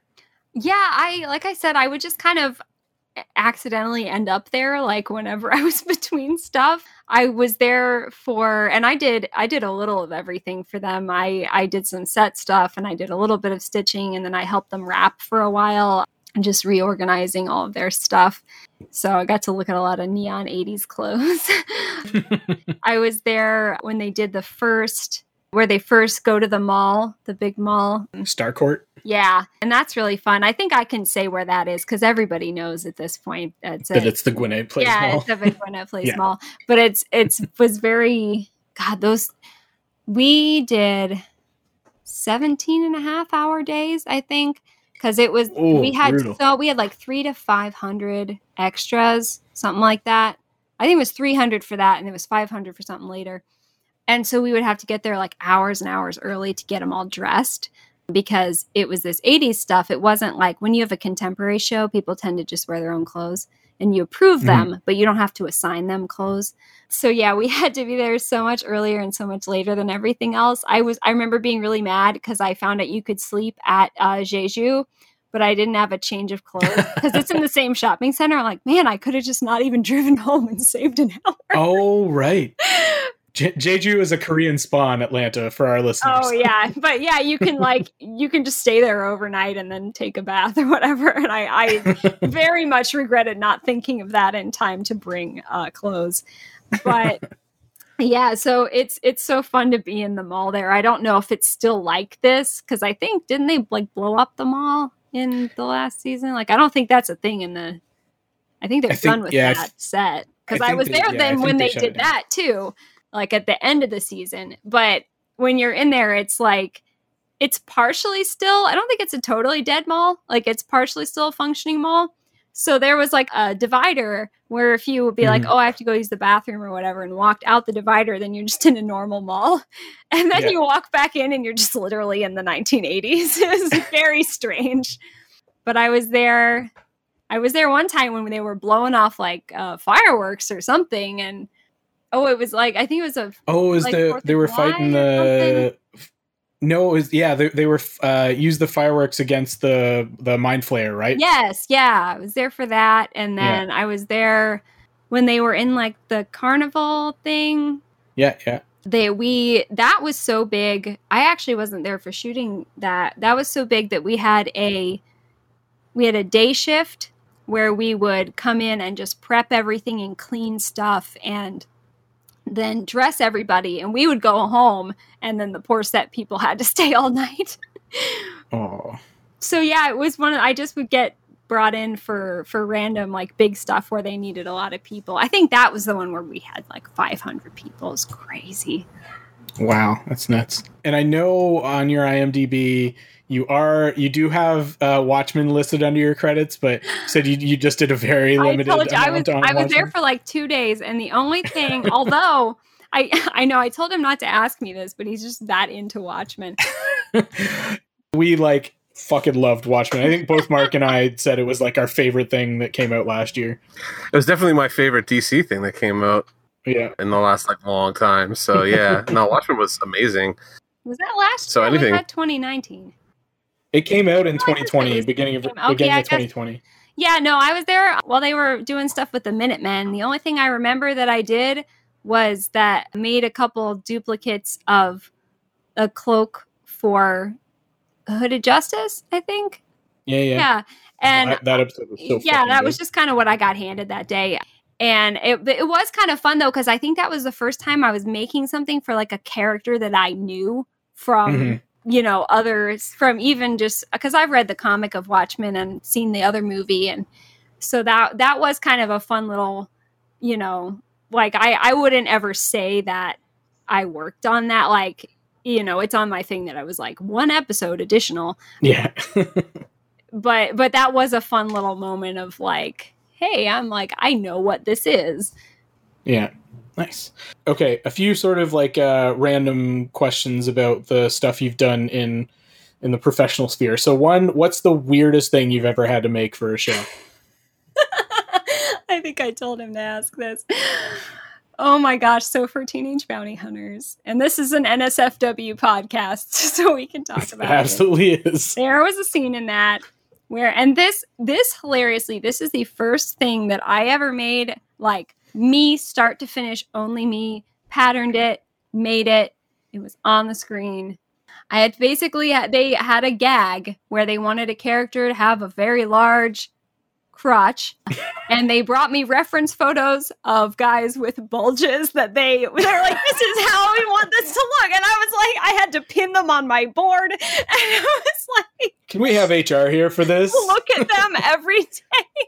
So I made this thing, and it basically was just underwear with this like foam, schlong on it.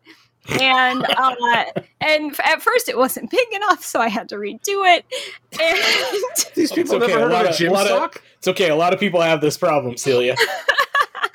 And then they weren't sure about it. So the day that it worked, I had to go to set with it, and I was sitting in the chair, and they were like, it still needs to be bigger. So I was like hand sewing. I was like stuffing more stuffing in it and hand sewing like other bits of spandex so it looks like a Frankenpenis.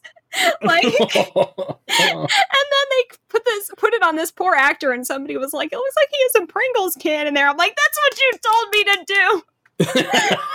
And the ending of this story is that, so that show got canceled. The ending of this story is that a friend of mine was starting on a new show recently, and they had just gotten all these boxes of stock from Teenage Bounty Hunters.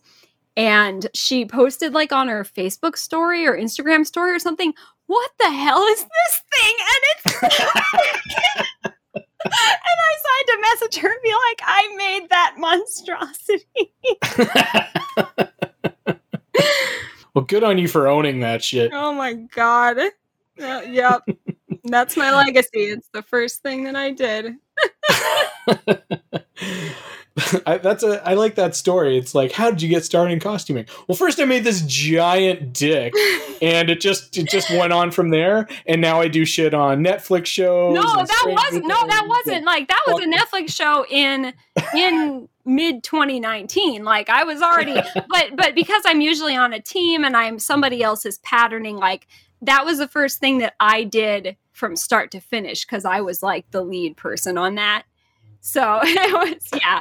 That's my story forever now, and for anyone else. All right.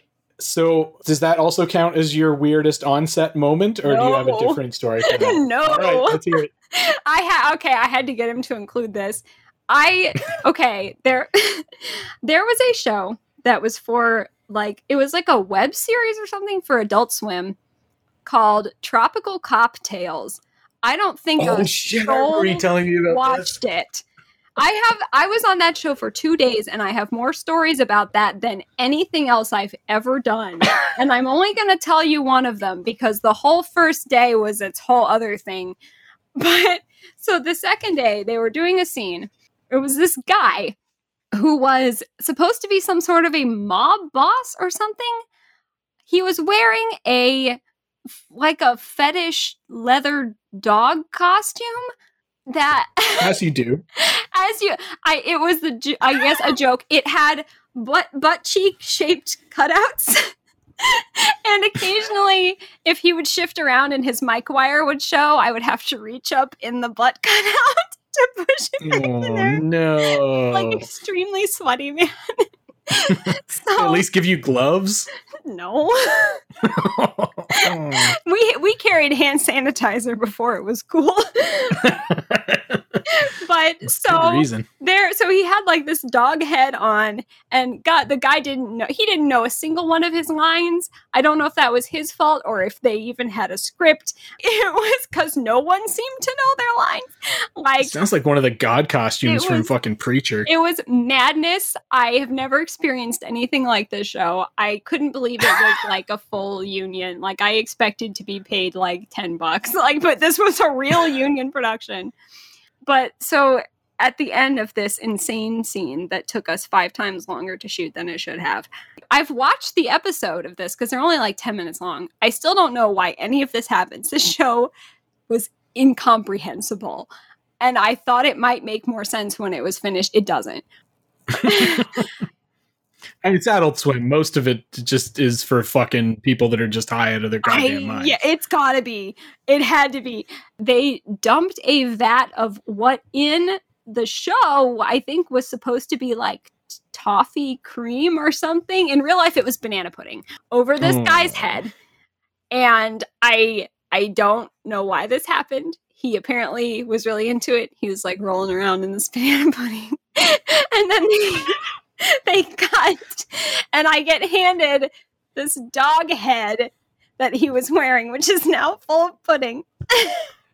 Oh, Jesus. And I'm just like in this bathroom washing banana pudding out of this guy's dog fetish mask. Well, it's been a while since we've had weird fucking furry content on this podcast, but yeah, at least I didn't have to wash the suit. Somebody else did that. But I was I was at the bath sink in the like ladies' room with this thing washing pudding out of it, just going, how did I get here?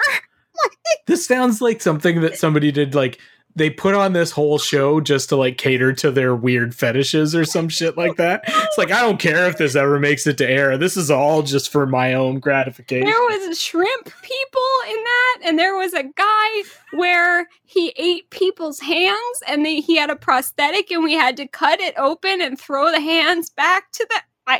How is this something that was made in live action rather than animation? I don't know. It might have been less insane if it was a cartoon. How can you, how can you be asking these questions when you watch Tim and Eric? Oh my God. And the hands, they would pull the hands out of his stomach, and had this blue glittery slime in there, and they were throwing them. They were just throwing them off camera, and then we would get a separate shot of people catching them. But one guy ran up and caught it for real, and then he had slime all over the front of his shirt, and we were like, no, you're not. You know what this sounds like? This is going to be lost on Celia, but like this sounds like a Kids in the Hall thing gone horribly Oh my wrong. God. Oh, I know. Yeah, it kind of does. It sounds like some weird fucking sketch comedy. Yeah, like it sounds like something that the Kids in the Hall guys like they were a little too high and just like got away from them Like a little the- bit. Whoever like wrote this a was spin-off on of the Third drugs. Lady I don't sketch. ever want Yes. to encounter. It was, yeah. Yeah, whoever wrote that has some like extreme like therapy bills Oh my going God, on. yeah. That's what's going on. So if anybody listens to this, they'll get some wild stories. Tim, I'm going to send you photos. I have photos of this. Do it. All right, and you already mentioned that you did bump into Anthony Mackie on Falcon and Winter Soldier. Are there any other particularly famous people that you have met that you would like to tell us about? There have definitely been several. I very much am not a person who gets like starstruck because like you realize really fast when you do this that actors are just people. They're just there to do their jobs. But Yeah. the number one was definitely Dolly Parton when we did her Heartstrings show on Netflix. She is the sweetest little tiny human. She's so small. But she like came through our workroom at one point and like introduced herself and took photos with us that I guess were supposed to be for some I don't know what happened to him. I want that picture. But Production diary or some yeah, shit? Or... something like that. But she Wait, so you got a picture taken with Dolly Parton and you don't have a copy I of don't have that? a copy of it. I'd be I burning the know. world down until I got know. that picture, man. Gosh. The woman, the legend. Yeah, I absolutely. remember there was one day because on that I was kind of a swing person. I was a stitcher sometimes, and I was on set if we didn't have enough sewing. And there was a day when I was on set that I just remember really vividly. We were all sitting around, when you're filming, you sit around the monitors or stand around them so you can see what's, being seen and what needs to be fixed. And, everybody's kind of there. There's the DP and all that, but then there's also the lighting people, and then there's costumes, making sure nothing's doing anything crazy, and makeup, and everybody kind of watching. And some guy was, that's what happened was she walked up and sat down in a chair, and it wasn't like people sometimes bring their camp chairs and stuff, but it was just a plastic chair that just lived there. And she sat down and it was watching it. And another guy walked up and was kind of standing next to it. And she turns and looks at him and goes, "Oh, I'm so sorry. Is this your chair?" And like, she gets that. And it was like, you don't have to do that, Dolly. Like, You're Dolly. You get to sit. I know, but it was just like, so I feel like it's the most famous people sometimes are the most like humble and just like she's always come across as super just down to earth. But I thought that was so sweet. But yeah, we got to, she sang for us a couple times when we were on set, nice. like when they would be shooting. Just so cute. Nice. That's amazing. So we've talked a lot about your professional experience. Can you tell us a bit more about your cosplay experience? Like maybe some of the like neatest or sort of most intricate cosplays that you've done, or maybe the stuff you're kind of most proud of. So, I mean, my dwarf thing was definitely one of the ones that I was really proud of. That was kind of my first big screen accurate build where I had to just, I guess not so much anymore because some of my costumes are just quickies, but I like to try to learn something every time I do at least a big build. And there was definitely a lot of that. What I did, one of my more popular ones is I did a version of the classic Disney Cinderella, which is silver, by the way. It is not blue. You're wrong. But so I ended up like hand laying like several thousand Swarovski crystals and just doing all this. That was a very expensive costume, but I was like, I know if I keep this in good condition, I'll be able to sell it because it's Disney. Yeah. But I'm very fond of that one. And then this last Dragon Con, we did a group of all the Valar, who are the kind of deity pantheon for Tolkien. The demigods. Yeah. Yeah, there are. It's like, are they a Greek pantheon or are they angels? Are they kind of both? I don't know. Yeah. So we did that. It was, I don't know if we're the first group who have ever had all of them, but it was 15 characters that were all original designs by us. I made 2.5 of them for that group. But the one that I did, I was Mandos, who is kind of the Hades equivalent, but then I also made Tulkas, and I made about half of Ulmo too. Because we were at the point of we're just gonna, if we have a friend who's willing to be a body, we're gonna throw this costume on them because damn it, we're going to have a full group. So that one, I did a really kind of, I think, pretty unique design for it. And I wanted it to have this kind of combination of like armor and jewelry. I wanted armor that I could bead. And I got this idea in my brain, and then I looked it up and I was like, that's not a thing. Like, that doesn't exist. So I literally had to basically invent how to do this. It ended up being made out of this like steel mesh that I literally had holes big enough that I could sew into it, but it had enough structural integrity to maintain its shape, including I had this big circular headpiece where I basically had to sew the steel together, like to get it to maintain this shape, and I put like lights in it, and it's a haunting ass fucking cosplay. I think it's a neat looking thing. But I was supposed to do a big thing from Dark Crystal Age of Resistance this last year, but that has not happened yet because COVID and all that jazz. So I've made an elf and I made a hobbit just to keep sharp, but that's about it. I did a lot of fitness stuff during COVID. I've lost a bunch of weight, so right now I'm having to have this thing with all my costumes where it's like, do I take it in or do I sell it? Like, legit. I really want to do another photo shoot in Cinderella now that I'm vaccinated, because I think that if I lose any more weight, it's not going to fit, and that thing is not getting altered. That's going away. If it doesn't fit, it's gone. It is way too the way the bodice is built. Mm-mm. Nice. Cool. So you did already mention one of the future places that people will be able to see some of your work, though you can't say what, which is Ms. Marvel. Are there any other stuff that you've got pending that you can tell our listeners where they might be able to see shit you've done? Yeah, like I said, the other thing that I worked on recently was the Underground Railroad, which is going to be on Amazon Prime. Comes out later this month, I think. Pretty I think soon. It's going to be, there was a lot of that, God, I was there for, 4 months, maybe? They shot for over a year. There was God, they made so much stuff, and it's all really beautiful. When you're doing something like that, where there's not as much like effects and post-production stuff to do, then they can spend more time and more money on the actual shoot, right? Yeah, I mean, it's certainly less post-production but that's a limited series. It's like a 10 episode thing. It's not a movie. So it's a lot of material too. Right. But yeah, I think it's going to be really cool. It's always, people ask like, what can you see your work in? And it's like, I couldn't even point a thing in that and say I did that. It's just whatever kind of comes through your hands. That one, we also did a lot of repairs and stuff because some of the stuff on it was really vintage and it would just be falling apart. And that was when we came back after COVID. That's basically all we were doing, was trying to get it ready to send back to rentals and stuff.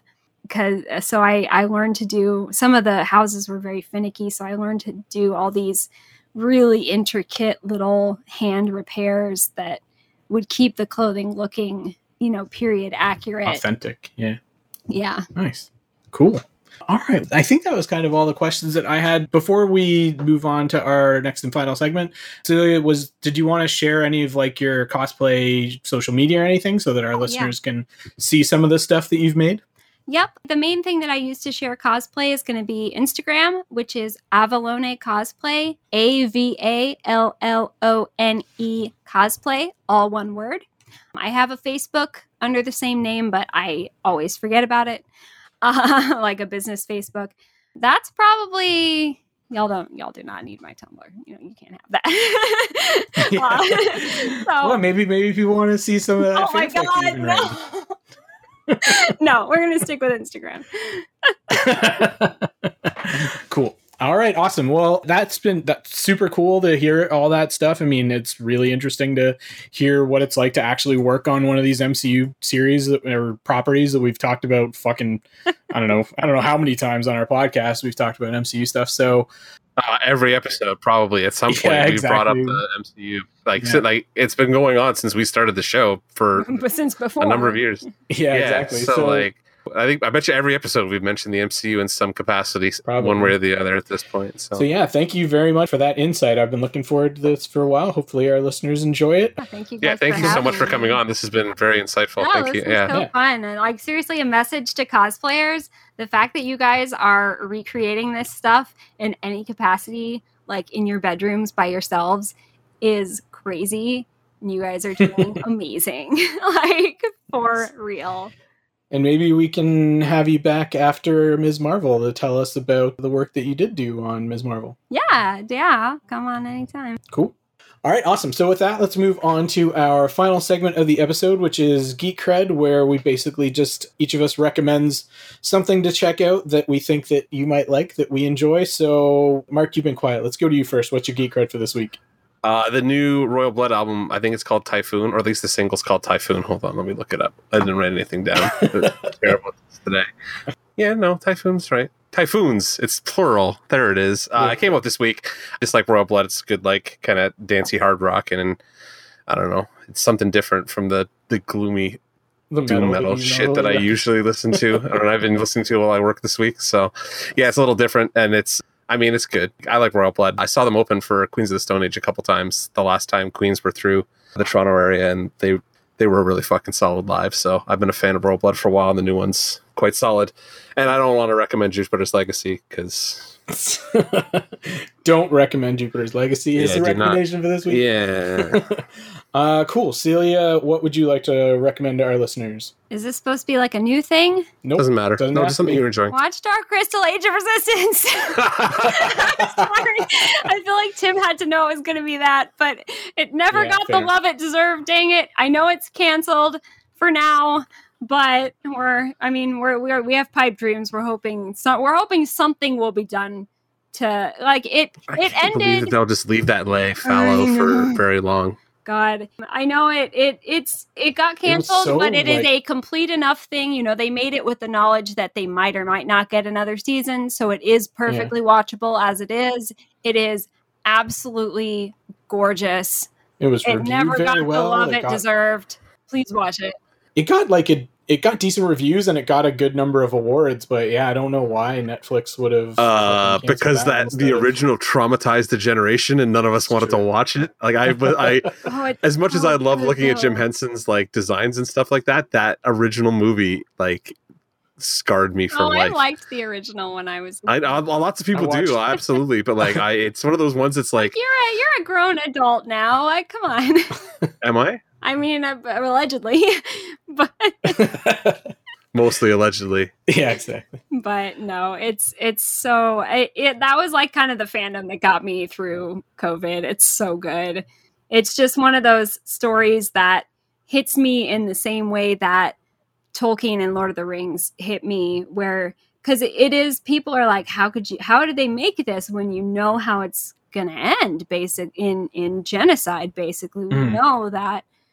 You know, Jen and Kira are the only Gelfling by the movie, and it was really like, how is this going to even be watchable? But it really is one of those stories of just that manages. I bitch a lot about stuff like Game of Thrones. I really don't like the trend towards cynicism in a lot of media now, the kind of grimdark edginess. And this really was, it could have been that so easily, but it really was like hope even in the most hopeless circumstances, and it really affected me a lot in addition to just being really pretty. Like, it's just really good. So watch Dark Crystal Age of Resistance. It's on Netflix. It's still on my to watch list, and I will get to it, I promise.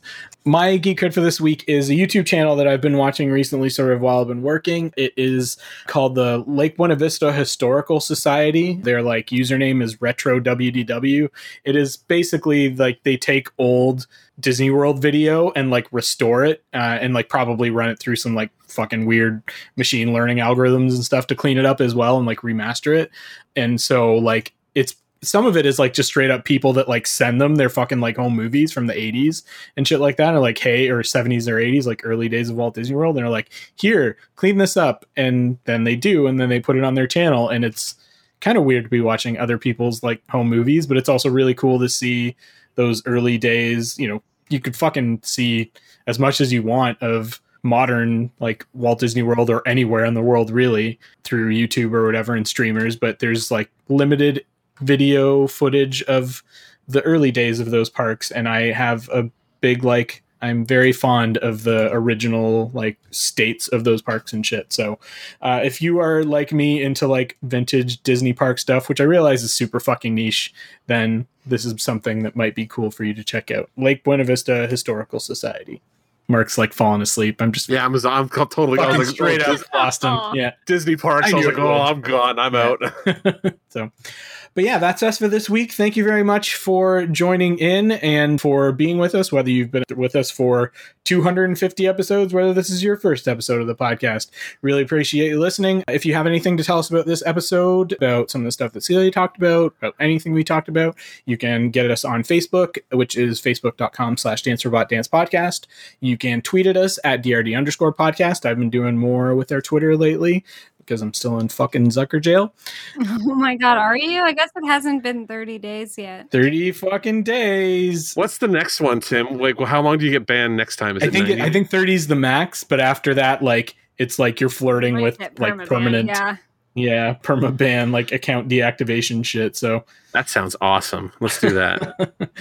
You can email us at dancerobotdancepodcast@gmail.com. If you're not already subscribed to our podcast, you can do so on Google Podcasts, Apple Podcasts, Stitcher, Spotify, or most places that podcasts can be found.